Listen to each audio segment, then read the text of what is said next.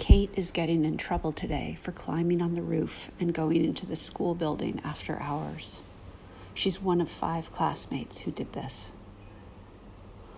My thinking is flipping around like a fish in shallow water.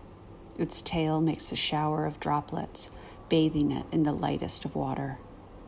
But it's unsustainable. It can't keep putting this much effort into staying alive and breathing.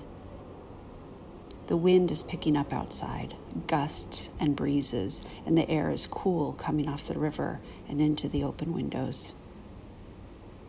Kate's across the river by now, heading into her first real day of getting in trouble. I hope she receives it gracefully and doesn't feel ashamed if she cries. You are good, and this is what you're supposed to do. Seek out fun and adventure. And parents and teachers are supposed to guide you and set boundaries. So we are all right where we are supposed to be.